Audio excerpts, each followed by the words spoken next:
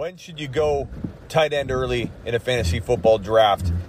Is Kelce in round 1 a mistake? Is Waller or Kittle at the end of 2 or even the top of 3 a mistake?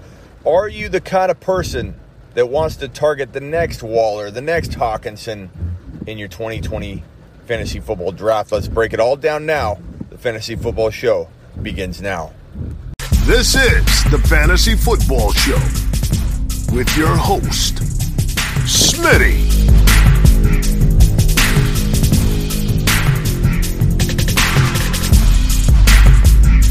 Top 5 running back. You're watching the Fantasy Football Show. I'm Smitty. Take a lap. Hey, real quickly, I wanted to interrupt and just say, get my text advice at heysmitty.com. Get my instant, unlimited text service, heysmitty.com. Let me help you with your trades, your lineup questions, whatever. heysmitty.com. Like the rain coming down around me right now, you hear the sounds of fantasy football owners everywhere scrambling with their draft strategies, walking into the remainder of this wonderful August of fantasy football drafting. And so many people DM me constantly saying, Smitty, do I take Kelce? Kelce at 7. Do I take Kelce at 16? The craziest part about Travis Kelce is that he's either going at 16 or 18 or 14 or he's going at 6.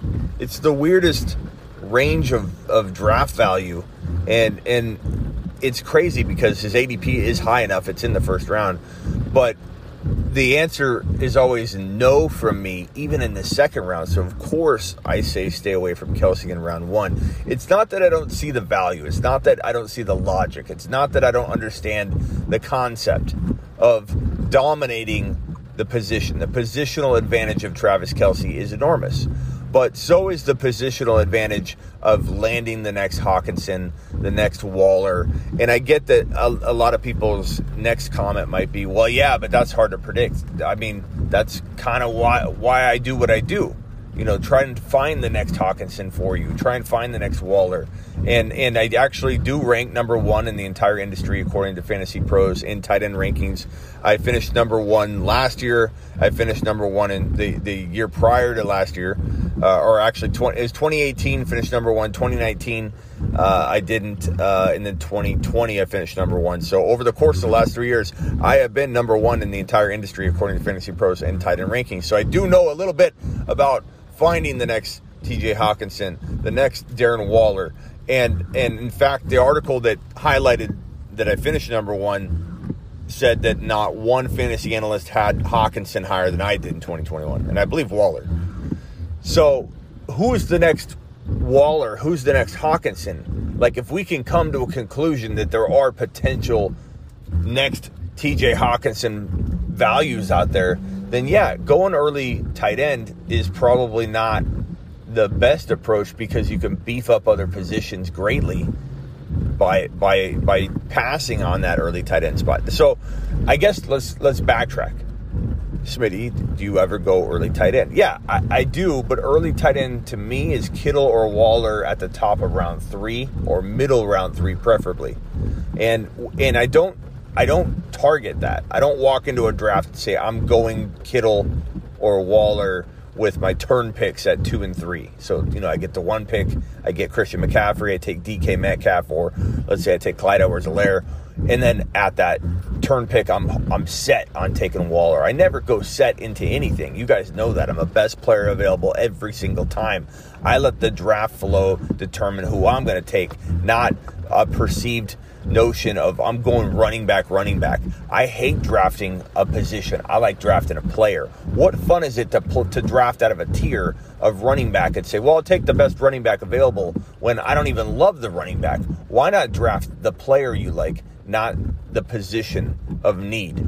So when it comes to drafting Waller or Kittle, I find myself, the only time I ever find myself going tight end, quote unquote, early is in that scenario when all of the running backs and wide receivers have gotten sniped. That means that A.J. Brown's not there, Ridley's not there, Justin Jefferson's not there, CeeDee Lamb's not there at my 3rd pick.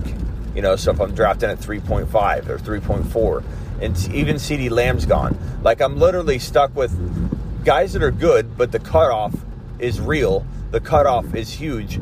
And I no longer feel I have a top 5 wide receiver left on the board. I no longer feel like I have a top 5 running back left on the board. This would include J.K. Dobbins being gone, Clyde Edwards-Helaire being gone, and then, of course, Gibson and Najee Harris and those guys are all gone, Eckler. So it comes down to, is J.K. still there? Is CEH still there? Because I don't want to take necessarily Monty over the opportunity of maybe getting a Kittle or a Waller. So that's my thinking, and when I tend to lean, let's go tight end early, let's try it. And that's when. But I tend to try my best to grab a CeeDee Lamb, someone of that caliber, at my 3rd drafted player spot, and then I try and swipe in and take the next TJ Hockenson. So who's the next TJ Hockenson? Let's go over the names. These are the best candidates. Not that another candidate can't jump in there. I get excited about guys all the time. I don't have to have the answers now. No one has to have the answers now. Our fantasy football opinions are going to evolve as we hear things. Reports, guys get hurt, opportunities emerge. The top candidates as of right now, as of today, I would have to say Tyler Higbee. Tyler Higbee gets Stafford, a quarterback that loved to feed the tight end last year, and the emergence of TJ Hockenson is an example that Stafford can feed his tight end and turn somebody in a sense into a top 5 tight end that people aren't expecting. I saw big potential in Hockenson, and I see big potential in Higbee in this situation for the Rams and for Stafford having this weapon. The next guy I would say would be, and this is probably the highest rank guy out of all of them, would be Noah Fant. I think Noah Fant going in round 7, 8 still holds a whole lot of TJ Hockenson bang for the buck. So I love Noah Fant. He's just going to cost the most. I think next up I would probably say Goddard. I think Goddard in Philly is in a real good position to have a breakout season and be valued at a like 9, 10, 11. It just depends. 9, 10, 11 round range. He can go really, really late. Some people can take him early. I think Robert Tonyan in Green Bay, who pulled in 11 TDs last year, he's got a good shot at being that next breakout tight end, even though he already did it last year. Number 4 last year overall in tight end scoring, 11 TDs, and yet people are still letting him fall to round 10, 11, 12. If a tree falls in the forest and no one hears it, did the tree really fall? That analogy is so true right here. It resonates in the value of TJ Hockenson. It resonates in the value of Robert Tonyan, because the guy dropped 11 TDs, was number 4 in tight end scoring, yet no one is even acknowledging his value. So did it really happen? Apparently not. His breakout season will be this year because no one thinks it happened last year. Logan Thomas, same thing. Logan Thomas was number 3 in tight end scoring, yet people continue to avoid him until rounds 9, 10, 11. And he's got great value. And so I would say that's, in a nutshell, the top guys that I like at the tight end position for 2021, the guys that have that potential to be Hockenson-esque. And I think if you're smart, you will let the draft flow determine who you're taking. You will not allow a predetermined notion or plan of attack to guide you into drafting a player you don't necessarily, love. You're just taking them because it's a position of need. I don't recommend that approach in 2021. I recommend you strike with the flow of draft. You strike with the best player available approach, and it should guide you into success. Sometimes best player available will definitely leave a hole or a void in your lineup, whether it's at tight end or whether it's at another position like running back 2. Typically, going best player available is something that leaves running back 2 to be desired. It leaves a hole at running back 2. Jared Cook's another guy I would just keep an eye on, because depending on how much gas he's got left in the tank, I really think that Herbert's going to target him often. It's just a matter of can Jared Cook stay healthy. Everett's, I guess, another potential guy to look at. Zach Ertz, even though he's an old veteran, he's not a breakout of any kind. He could end up getting traded to the Buffalo Bills. They're definitely interested in acquiring him. Josh Allen would, I think, revive his career for a year or two. And so keep an eye on Zach Ertz. Those are about it. I don't have a lot of faith in Freiermuth as of this moment. I do not prescribe to the, watch out for, what's his name? Adam Troutman. Everyone and their mother is saying this guy's going to break out.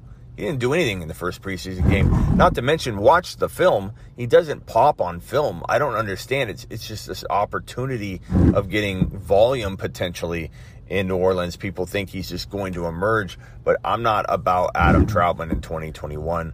Irv Smith's got some potential, but I don't see the value being Hockenson-like. It's Higbee. It's Tunyon, it's Logan Thomas, it's Goddard, it's Fant. These are the potential TJ Hawkinsons of 2021 fantasy football. Now, go get it. Get on over to smitty1.com and click on the Underdog Fantasy banner. Deposit a minimum of $10 and I'll give you a free phone call. We'll talk draft, trade, whatever you want. Go to smitty1.com, click on the Underdog Fantasy banner, and make sure promo code Smitty's entered. Let's go. This is the Fantasy Football Show with your host, Smitty.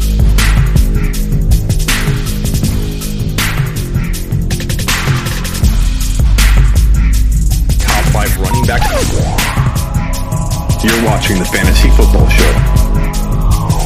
I'm Smitty.